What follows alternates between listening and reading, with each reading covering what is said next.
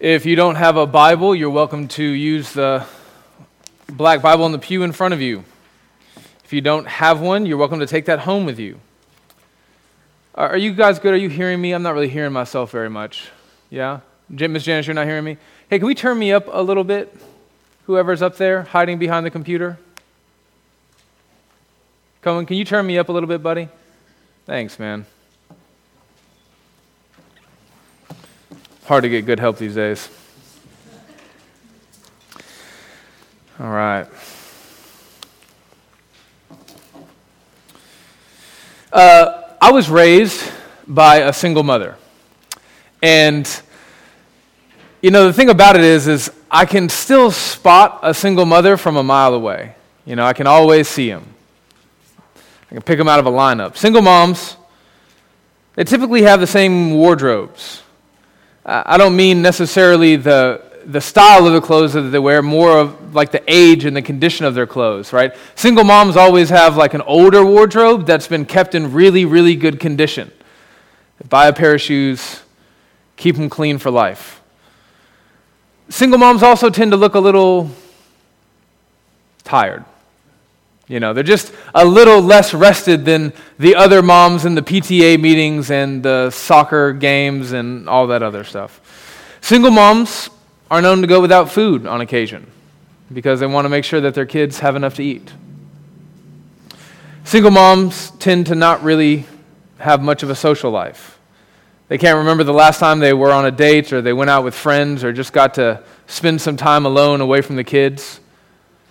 Single moms, the thread that ties all of this together is that their whole life is given to their children. All their time, all their talent, all their treasure, all their emotional and spiritual energy is given over to their kids. It's, I'm second, they're first. And I think that that's a pretty apt analogy for Paul's prayer life as we see it role modeled in the New Testament. I think Paul prays single mom prayers. Whenever he goes to the Lord in prayer, it seems like he always talks about his spiritual children. He always talks about other Christians. It seems like the church is the only thing in the world that he cares about. He doesn't care about himself very much at all. Now, I'm not saying that Paul doesn't pray for himself or about himself. He does. When he wrote to the Corinthians and he was talking about his thorn in the flesh, he said, I've prayed and I've asked God to take it from me on multiple occasions. He also asks Christians to pray for him. So in Ephesians 6, he says this, pray for me that whenever I open my mouth, words may be given to me so that I will fearlessly make known the mystery of the gospel. Nevertheless, the vast majority of Paul's prayers in the New Testament are not about or for himself, but for other Christians. So these other-oriented prayers, they take many forms. One form is a petition. So Paul will often go to God and he'll ask God to do something good for his spiritual children. In Ephesians 3, he says, I pray that out of his glorious riches he may strengthen you with power through his Spirit. That's a petition. God, would you please strengthen them? But the kind of prayer that Paul prays most often for his spiritual children is a prayer of thanksgiving. So I'm just going to give you 6 quick rapid-fire examples from Paul's letters in the New Testament. In Romans 1:8, Paul says, First, I thank my God through Jesus Christ for all of you, because of your faith. In 1 Corinthians, he says, I always thank my God for you because of the grace that he's given to you in Christ Jesus. Now, you're noticing a pattern? It's not just that I thank God for you, it's that I thank God for what I see him doing in you. You tracking? To the Ephesians, he says, I have not stopped giving thanks for you. I tried, but I couldn't, remembering you in my prayers. The Philippians, I thank my God every time I remember you. To the Colossians, we always thank God when we pray for you. To Philemon, I always thank my God as I remember you in my prayers. So I think you can see, friends, how Paul is always thanking God for the grace that he sees in the lives of his spiritual children, of other Christians, of the church in general. And the Thessalonians are no exception. Look at chapter 1, verses 2 through 3, which will be our text for this morning. Paul says, "We give thanks to God always for all of you, constantly, mentioning you in our prayers, remembering before our God and Father your work of faith and labor of love and steadfastness of hope in our Lord Jesus Christ." And that's God's holy, inspired, inerrant, and infallible word. Amen? Now, you have to remember what we learned last week. Paul had left his co-workers in Thessalonica while he moved on. He went to Berea, and then he went to Athens, and then he ended up laboring in Corinth. But while he was gone, especially while he was in Corinth, he couldn't stop thinking about the church in Thessalonica. He wanted to know that they were doing okay, that they weren't succumbing to persecution. So finally, he couldn't take it anymore, and he called Silas and Timothy back to himself to give them an update. How is the church doing? How are my people bearing? And, well, they had some pretty amazing news to bring. Look at verse 8. "For not only has the word of the Lord sounded forth from you in Macedonia and Achaia, but your faith in God has gone forth everywhere, so that we need not say anything. For they themselves report concerning us the kind of reception we had among you, and how you turned to God from idols to serve the living and the true God, and to wait for his Son from heaven, whom he raised from the dead, Jesus, who delivers us from the wrath to come." So the Philippians are doing great. Anyone and everyone who's anywhere near Thessalonica has heard about their faith, their hope, their love, their perseverance, the way that they were all in the temples every day worshiping idols, and now they're serving the Lord faithfully in the church. And Paul cannot stop thinking about that when his knees hit the floor to pray. He just can't stop thinking about it. He remembers their powerful conversion. He remembers the way also that his preaching was rejected when he was in Asia. You remember that from last week? Everywhere that Paul went in Asia, it just seemed like just closed door, closed door, closed door. Paul remembers how his preaching was received apathetically in Athens. But when he thinks about the Thessalonians and the way that they joyfully received the word, he remembers something better.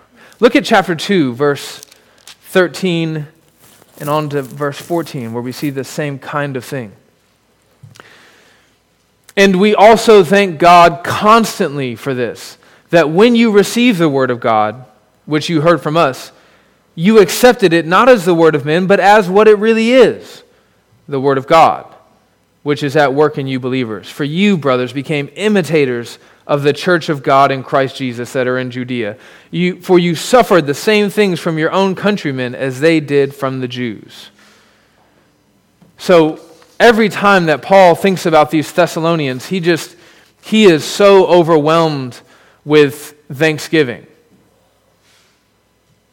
And now he has even more good news from Paul and Timothy. And so he's spurred on to even more prayer. Now, as a side note, epistolary literature, which is what this is in our Bible, that's just a fancy word for letter writing, okay? Paul's writing a letter to this church. Epistolary literature in the ancient world, it typically followed a very specific format. So you had like an introduction, Paul and Timothy and Silas writing to so-and-so. It's who's writing, who are they writing to? And then you also would have like a benediction or some kind of a blessings, may the Lord bless you. Even pagans would say that. They would say, may the gods bless you. And then sometimes, not always, but sometimes you would kind of have like a synopsis of what's to come in the rest of the letter. So, for example, in this morning's text, Paul says that he thanks God for the Thessalonians' faith, hope, and love. Now, in this morning's sermon, you're going to hear me talking a lot about Thanksgiving, and you're not going to hear me really talk at all about faith, hope, and love. Just not very much. And maybe you're going to wonder why. Well, that's because I understand that to be Paul's kind of thesis statement for the rest of the letter. So as we work our way through the rest of the letter, I think these themes of faith, hope, and love are going to be constantly recurring, and that's basically what I'm going to be preaching to you about for the next several weeks and months, okay? So that's why you're not going to hear much about it from this morning's text. So, let's go ahead and pray, and then we will dive into the meat of the sermon.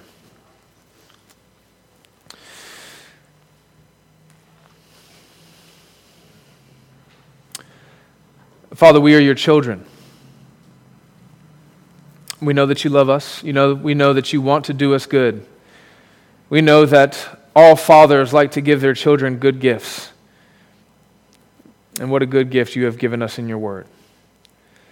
And what a good gift you have given us indwelling us by your Holy Spirit. And what a good gift you have given us, calling us together here to be built up together. So, Father, we pray against any distractions.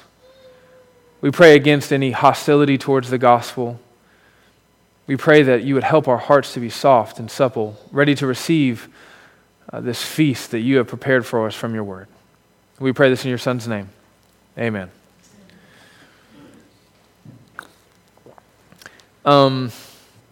When was the last time that you sat down and wrote someone a letter? Got the paper, got the pen. You guys remember these things called like envelopes and stamps?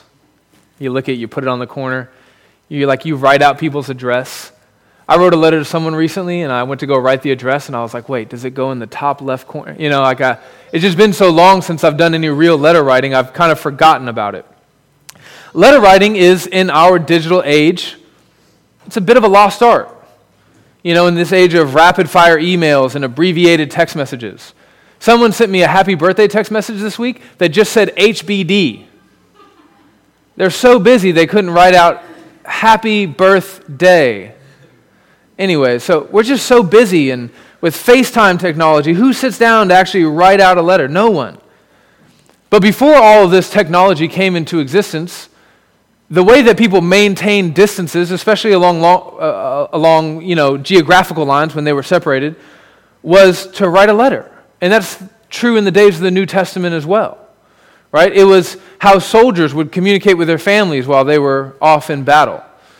It was how the heads of state would keep the affairs of state in order while they were away handling official business. Letters were also how church planners, missionaries, would keep in touch with the churches that they had planted, that they cared about, that they were anxious for. It was how an apostle could tell a church that he loved, even though I'm not with you physically, my heart is with you spiritually. You can see that in chapter 2, verse 17. Look there with me. Just notice the language that Paul uses here. He says, but since we were torn away from you, right? That makes me think about like a mother losing her child, right? Since we were torn away from you, brothers, for a short time in person, but not in heart. Right? So Paul says, listen, even though I'm not there with you, you should know that my heart's with you. I love you. And you can see this love that Paul has for the Thessalonians evidenced in his prayer life for him.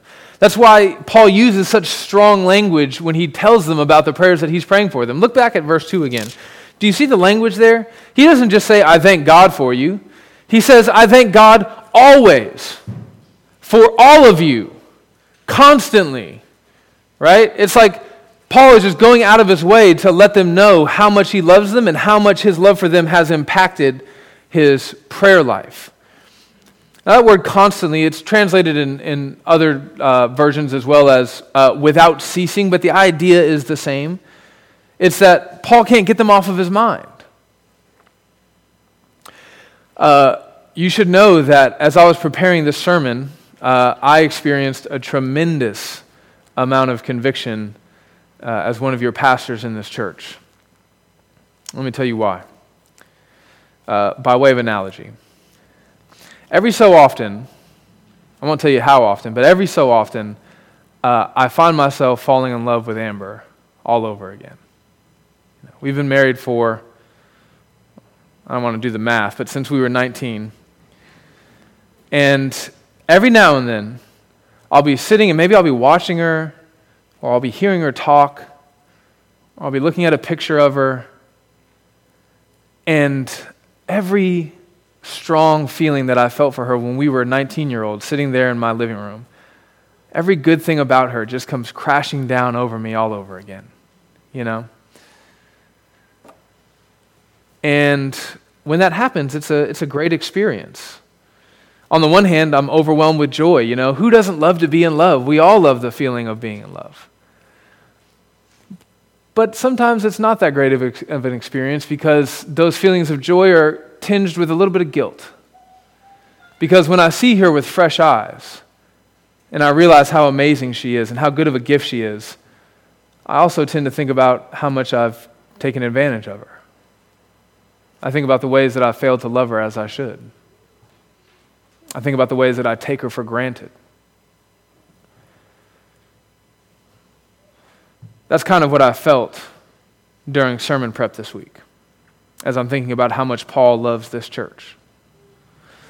I spent a lot of time thinking about the members of this church and how much I love you all. And I kind of fell in love with this church all over again. I kind of felt all the same things that I felt as I was falling in love with you when I first came to be your pastor. And then I felt that tinge of guilt, conviction really. And I thought, how often do I thank God for you? How often are you on my mind in prayer with the Lord? And if we're doing like a justification by comparison kind of thing, I think as a pastor, I'd probably fare pretty well. Part of the reason is because I know that I'm so bad at praying that I build rhythms of prayer into my life so that no matter what, I can't help but pray. If you ever sit in on our elders meetings, all we do is pray. I have alarms set on my phone so that I remember you in prayer. And yet I still don't think I really fully appreciate the grace of God that I see in the lives of the members of this church. Paul saw faith, hope, and love, and I'm sure 1,000 other good things in the Thessalonians. And I see the same thing in this church. What I did this week as I was preparing the sermon is I sat down and I wrote out a list of evidences of grace, things to be thankful for the individual members of this church in the membership directory. And after about an hour, I just had to stop because I had other things to do and I still wasn't done. So let me just stop and take this opportunity to tell you, the members of this church,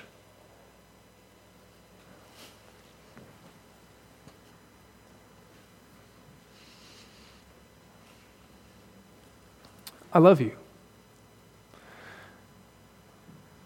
And I'm so thankful for you. And I'm so glad to be your pastor. And if you're here this morning in our prayer of thanksgiving where Michael Wall went through and prayed something that he was thankful for every member of the church, and if something like this is strange to you, I might encourage you to find a different church, a church where you can know your leaders and be known by them, where you can love them and be loved by them. But I do want you to know that I love you, and I want you to know that I see evidence of increasing faith and hope and love and 1,000 other good things in your lives. And I want to do a better job of talking about it. Not just talking to God about it.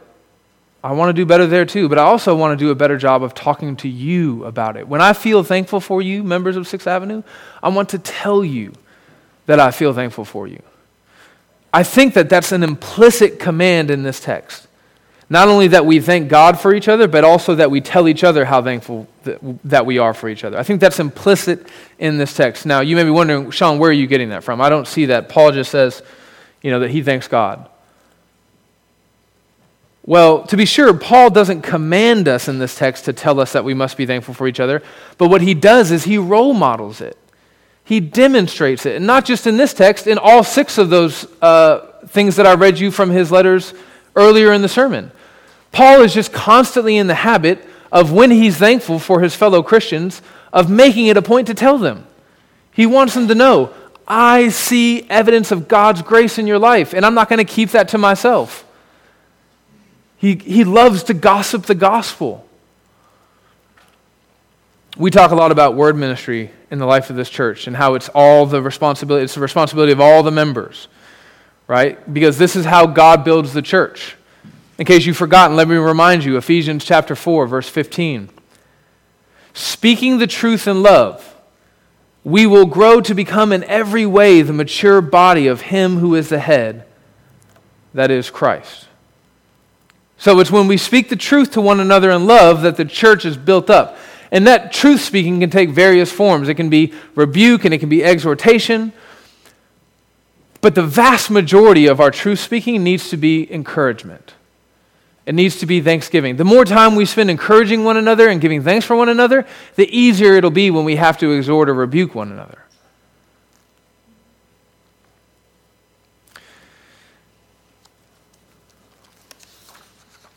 If you think about a healthy church like a bonfire, this kind of encouragement is one of the main sources of fuel for that fire. Now, if you've never built a fire before, then you might not know that half of the work of building a fire, it revolves around collecting the wood, the kindling, all the fuel source, okay? Well, I think the same thing is true of encouragement. Half of the work of encouragement is being intentional about collecting the kindling and the wood for that fire of thanksgiving. And the only way to do that is to go looking for it. You have to be intentional about getting to know your brothers and sisters in Christ if you want to have something to be thankful for. I'm not saying that you won't just by chance see something that you should be thankful for. Of course you will. But if you really want to be like the Apostle Paul, and if you just want to be overflowing with thanksgiving for the evidence you see of God's grace in the life of church members, then you have to go looking for it. You have to be on the prowl. So let me take this opportunity to exhort you, members of this local church, to continue to strive to get to know one another, to make time for one another.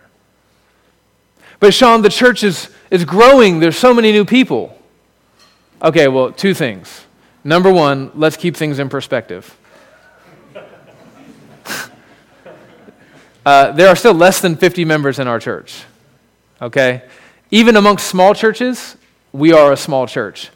I swear, sometimes I'll be talking to pastors and they'll be like, yeah, we're small, but we're hanging in there. And I'll be like, oh, yeah? I'm like hoping they're going to say they got like 20 members. I'm like, make me feel good. Okay, how many members you got? I'll be like, no, okay, yeah, how many members do you have? And they're like, yeah, 180. Guys, we are a small church. Maybe if you get to the point where we have like 100 members of the church, you can start using that as an excuse. But with less than 50 members, that's not a good excuse. Now, given our size, it shouldn't be that hard to just grab one couple this week and grab this single guy next week. Take him out to lunch, invite him over for coffee, have him for dinner. Okay, maybe it doesn't have to be every week, maybe just once a month. Or maybe you're like a hard charger and your life is just busy from like sun up to sundown. Okay, once a quarter. Whatever it is, just pick something and be methodical, be intentional, and get to know the people that God has called you to be in the same family with. But Sean, I'm so busy. Okay, but you're here on a Sunday, right? You could get here 15 minutes early and make a beeline to somebody that you don't know and say, hey, I'm so-and-so. You could also just hang out for 15 minutes afterwards. You can build a lot of relationships if you just spend 15 minutes every Sunday for a year getting to know your brothers and sisters in Christ. But Sean, I hear you, and I'm actually all on board with that, but I'm really nervous about the coronavirus. Okay, I understand. Everyone's different. Talk in the parking lot. Mask up and have dinner on the porch. Five Guys has outdoor seating. So does Mellow Mushroom. Don't get near them, Shout to them across the table if you have to. Find a way. But Sean, nobody's talking to me. Well, I think that's because from a distance, you look so godly. Your Shekinah glory is so strong that it's intimidating for people that don't, okay, there's probably a bunch of different reasons why people may not be approaching you. Some of them good, some of them not so good. But how about this? How about you go and you talk to somebody? How about you make it a point to go and say hi to someone, to shake their hand, to ask them if they want to get coffee? If you do that, if you take that step, I'm sure that you will find something amazing in the life of every single member of this church. I'm sure that you will find a tremendous amount of grace, an abundance of things to be thankful for as you get to know the members of this church. Let me just tell you some things. If you're a visitor, this whole service is like inside baseball. I know you don't know anybody that Michael was praying for and some of this stuff, but enjoy nonetheless. Let me tell you about what's happening in the life of this church. Men are aspiring to be elders and to serve the Lord by laying down their lives for their sheep. Single guys are winning the war against lust and the battle to find identity in marriage. Moms are evangelizing in their kids' schools. Husbands are having Bible studies with their coworkers. They're evangelizing their bosses and their employees. This family is recovering from a miscarriage in a way that brings God glory in the midst of suffering. That family and that couple is persevering through marriage difficulties in a way that makes us look distinct from the world because they're just not throwing in the towel. This member is counting the relational cost of following Jesus. That member is counting the financial cost of following Jesus. This member is counting the physical cost of following Jesus. Some members are dying to their preferences for the sake of unity. Other members are dying to their rights for the sake of the consciences of weaker brothers and sisters in the church. Some members are, for the very first time in their life, beginning to understand what it means to follow Jesus. And other members are barely hanging on. But they are hanging on. Our family, the DeMars family, we spent about 6 months on our family nights watching Bear Grylls, Man vs. Wild. It's hard to find family-friendly entertainment, and I guess drinking bodily fluids out of snakeskin is as close as we could get. So, in almost every episode of Man vs. Wild, Bear has to build a fire, right? Even if he's in the desert, it gets cold in the desert at night, so he's got to build a fire. And what's interesting is that no matter where he is or the condition of his environment, it could be pouring rain. He always finds something to build a fire with. And the same thing is true in the life of this church and evidences of grace. There is always something to thank God for in the lives of your fellow church members, always. Even when it's raining. And if you can't regularly find something to thank God for in the life of your fellow church members, maybe the problem isn't with them. Maybe the problem's with you. Maybe you just got a big old log right there in your eye. That self-righteousness, that judgmentalism is preventing you from seeing the work of God in your brothers and sisters in their lives. I think Jesus said something about that once. Now, I'm about to repeat myself. I'm about to say something that the members of this church have heard me say 1,000 times. 1,001. Paul told the Philippians to repeat myself is no problem for me and it's beneficial for you. So if the Apostle Paul feels comfortable repeating himself, then I will repeat myself. This is your membership directory. We're such a small church, it's so thin. I don't know if more like your membership pamphlet, I don't know. But this should be the second most important book to you besides your Bible. You should keep this in your Bible for when you're doing devotionals. And you should use it as an aid to help you find ways to give thanks for your brothers and sisters in Christ. So first of all, you'll notice that on this first page, there's a prayer guide here.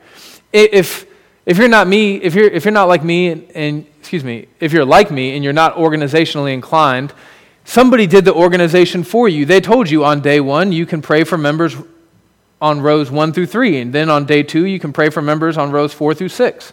Okay? And you can just pray through the whole membership directory, and that way you can be constantly thinking about your brothers and sisters of Christ and think about what God is doing in their lives. One of the things that I've encouraged members of this church to do is to read the scriptures and then to pray something that you read in the scriptures over the members of the church. Well, you can do that same thing with Thanksgiving. Maybe you're reading about suffering for the glory of God, or maybe you're reading about good stewardship, or maybe you're reading about fighting lust. And then you can read through this membership directory and you can say, he's doing that. I know he's doing that. We've talked about it because I have a relationship with him, because I don't live in a bubble. And then you say, okay, Father, I just want to come before you and I want to thank you for the way that I see you working in their life in this way. And you just say what you know and you pray. And then you don't have to stop there. You can pick up the phone Now, not to text. If you want to text, you can, but you could even pick up the phone to call someone. And you could say, hey, I want to let you know that as I was praying this morning, I thought about you. And I thought about the way that God is working in your life. And I want you to know that I see how God is working in your life, and I give thanks to God for that. Now, maybe you're like, that'd be super awkward for me. Okay, text or email. But if you're like me and you're an extreme extrovert, don't even call. Remember, and the next time you see them in person, pull them aside, look them in the eye, and make them real uncomfortable. Give them a hug. And then tell them how thankful you are for them. Now, most of my application this morning has been about how to apply this text to the local church. But you should know that the implications of this mindset of thanksgiving, it goes beyond the four walls of this local church. So, I don't know if when I pray my long pastoral prayer, or one of the elders, or when we pray the pastoral prayer, I don't know how much you're paying attention during all of that, but if you do pay attention, then you probably notice that we pray for other local churches every week. Every week in the life of this church, we pray for other churches. And the reason why is because we think that God's Spirit is alive and at work in other congregations besides our own. We don't think that we have, a market on the Holy Spirit. First Baptist, Central, other churches, First Bible, we know that God's Spirit is alive and well in the lives of other churches. And so anywhere that we see evidence of the Spirit working more faith, more hope, more love, more peace, more patience, more kindness, more gentleness, anywhere where we see that, we want to thank God for that. Because we know that God is building His kingdom. He's not building 6th Avenue Community Church. He's building His kingdom. And 6th Avenue Community Church just has an opportunity to be a part of that story. We even can find ways to thank God for churches that we don't agree with on every fine point of doctrine or practice. I get that from the Bible. I don't know if you can feel it when you read 1 Corinthians, but Paul's kind of at his wit's end with the church at Corinth when he sets out to write that letter. It's just issue after issue after issue after issue. And Paul is like a dad who's about to snap, he's on his last nerve. And nevertheless, he begins the letter like this. I give thanks to my God always for you because of the grace of God that was given to you in Christ Jesus. Now, if Paul can be thankful, genuinely thankful for God's grace in the life of the Corinthian Christians, then certainly we can find ways to give thanks for churches that we don't agree with on every matter of doctrine or practice. I'm not talking about heretical churches. I'm talking about churches that we disagree with on secondary and tertiary matters. But this application doesn't even have to end with a church. Just think about what all of your relationships would look like if you applied this attitude, this mindset of thanksgiving in every relational sphere wherein God has placed you. What if at work you complained less and found more opportunities to give thanks for your boss or for your company or for your employees or for your coworkers? I'm not talking about manufacturing things, saying things are good when they're not good. Everything's fine. Everything's going to be okay. My boss is a good boss. I'm not saying that. I'm saying just finding good things, ways that God is obviously doing you good in these circumstances, and then talking about that. What if in your marriage, when you sat your spouse down to have a talk, just once maybe, you sat them down to tell them how much you see God working in their lives, right? Husbands, what if you come home after a long day of work and instead of complaining about something in the house that's not exactly how you want it, you kicked the kids out, you sat your wife down, you looked her in the eye, and you said X, Y, Z. Things that you've been intentional, things that you've been thinking about, ways that you see God growing her in grace. And you looked her in the eyes and you told her those things. What do you think that would do for your marriage? Think about what this disposition of thanksgiving can do for your own soul. What if every time you went to say something negative about someone, even if it's true, you paused and you took the time to think of something to be thankful for in the life of that person? And again, I'm not talking about flattery. I'm not talking about inventing something that's not there. But what if every time you found yourself in the life of this church, for example, growing bitter towards someone or harboring just a little bit of anger towards them, what if you just tried to kill that nerve by thinking about something to be thankful for in their lives? Well, that would do a lot of good for the relationships in the church, but think about what that would do for your own heart. Bitterness is like an acid that's going to destroy you as it destroys everyone else. Speaking of your growth in grace, you do know that if you are a Christian, you are growing in grace, right? That is a guarantee of the gospel. There's no such thing as a Christian who doesn't in some way grow to be more like Jesus, who is not in some way sanctified. I know that sometimes it can be difficult to see spiritual growth in our own lives. Sometimes we look at other people and it seems like they are running the race full speed ahead, right? They are just, they started here, they were at the gates of hell and there's heaven, and it seems like in a matter of a moment, they've already gotten halfway there. And then you look at your own life and you feel like the guy who's kind of spinning around in circles at the starting line. But I'm here to tell you, friend, brother, sister in Christ, that you are growing in grace. If you are indwelt by the Spirit of God, He did not come and live in you to leave you as you are. That's one of the promises of the gospel. Romans 8:28 says it like this: "For those whom He foreknew, He also predestined." Well, to what did He predestine you? To be conformed to the image of His Son. Now that conforming will not be completed until you get to heaven. But it's a process that begins here and now, and it absolutely begins. And it doesn't stall out and stop until you die, ever. Now, let me tell you, I know, brothers and sisters, that it can be kind of awkward for some of us, especially like people who are like millennials and younger, to go out of your way to say something kind to someone, to give thanks, to send the text message, to send the email, to make the phone call, to pull someone aside after service, and to tell them, like, hey, I thank God for you. I know that can be a little weird, but friends, you just never know how much someone may need that. You just don't know where people are in their journey with the Lord. You don't know how discouraged they may be in their faith. You don't know what kind of doubt they may be wrestling with. You don't know what kind of assurance they may be lacking.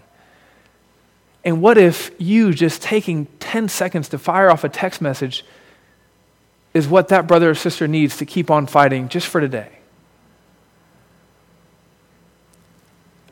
Now, finally, and most importantly, we have to consider the way in which this attitude of thanksgiving gives glory to God.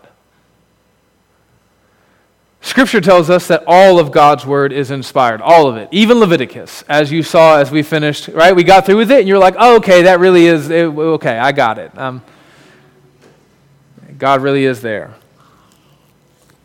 It took me a second. I had to wrestle through it, but I see now.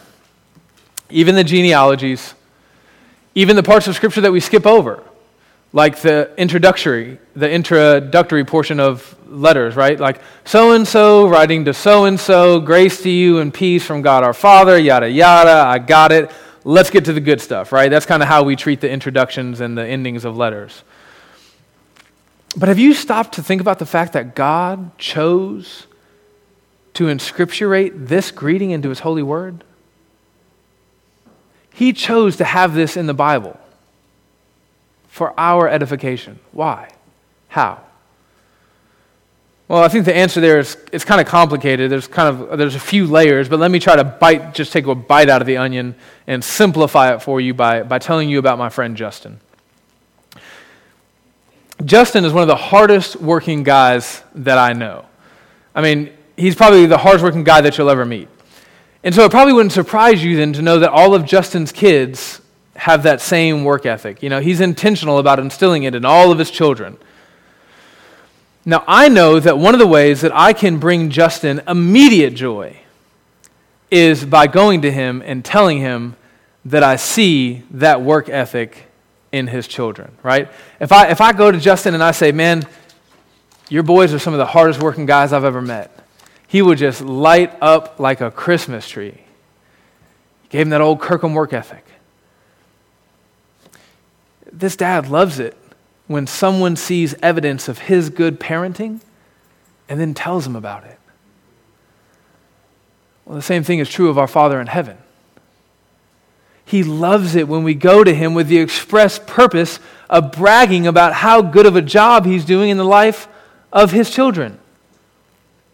A few months ago, someone came up to me in our church and bragged about one of my children, about some positive aspect of their character. And I was like, me? Ours? Us? Now, why did they come to me and tell me that? Right? Why didn't they just tell my kid that and just kind of leave it there? Why did they make it a point to come to me and say, hey, I see, Patience is doing good in this way? Because they knew that it would be an encouragement to me. They knew that if they say that they see something good in her, that means that I must be doing something right as a parent. And so they were praising me by recognizing me as a good dad. When we are thankful, genuinely thankful for our fellow Christians, and when we tell God about how thankful we are for them, we are praising him for being a good dad who's doing a good job in training up his kids. Now, one of the things that drives parents crazy is when their kids tattletale. It's just, sometimes you need it, right? Like, oh, they're playing with a lighter. Oh, okay. But the vast majority of the time, tattletaling just drives you up the wall. I swear, if Bella came to me and told me that Patience murdered someone in cold blood, I'd just be like, stop telling on your sister all the time, Just mind your own business for once. It drives us crazy when kids come and talk about how bad their siblings are all the time. Now, imagine a bizarro world. If you don't know what that is, imagine like an upside down or backwards world where everything is exactly the opposite of what it is in this world. Now, in this world, siblings don't actually complain about each other, and they can actually see the good in one another. Now, imagine that these siblings in this imaginary world make it a point to regularly go to their parents and tell them stuff like, hey, Dad, I know that you've been trying to teach my little brother manners. I know you've been trying real hard. And I want you to know that today, 3 times, I heard him say please and thank you. You're being a good dad, and your work is paying off. Imagine a world like that. Well, friends, you should know that the church is a family. A family is actually the metaphor that's most often used to talk about the church in the New Testament. God is our Father, Christ is the firstborn among many brethren, and we are all God's children. We are all siblings adopted into the household of God. And it shouldn't feel like bizarro world, upside down, backwards world for us to go to our Father and to tell him that we see that he's doing a good job with our brothers and sisters. It should just feel normal. Now, before closing, I want us to remember that the only reason that any of us are in this family of God, growing in grace, is because our older brother laid down his life for us. He was perfectly obedient. There was so much evidence of grace in his life, but not the same kind of grace that we have. Grace for us is we've been forgiven for our rebellion against our Father. Nevertheless, the Father forgives us and receives us into his household. But for Jesus, he's just been obedient. The Spirit-empowered obedience from the first day of his life until the day he laid his life down, just obedient.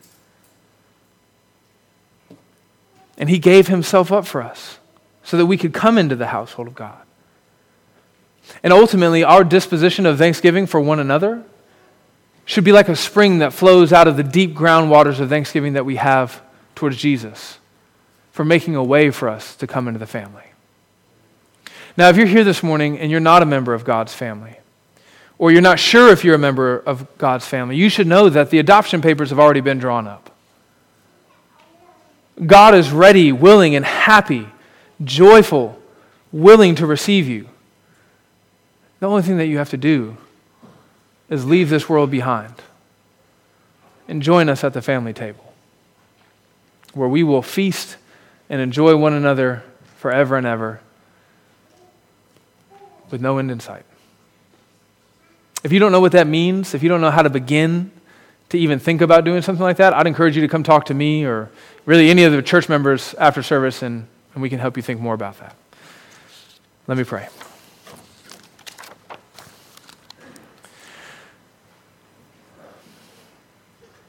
Father, we pray that you would help us to have eyes to see and ears to hear the grace that you've given to us in the life of this church. We pray that you would help us to put to death any self-righteousness that we have that only allows us to see good things in ourselves and bad things in others. Help us to love one another so that you might be glorified. We pray this in your Son's name. Amen.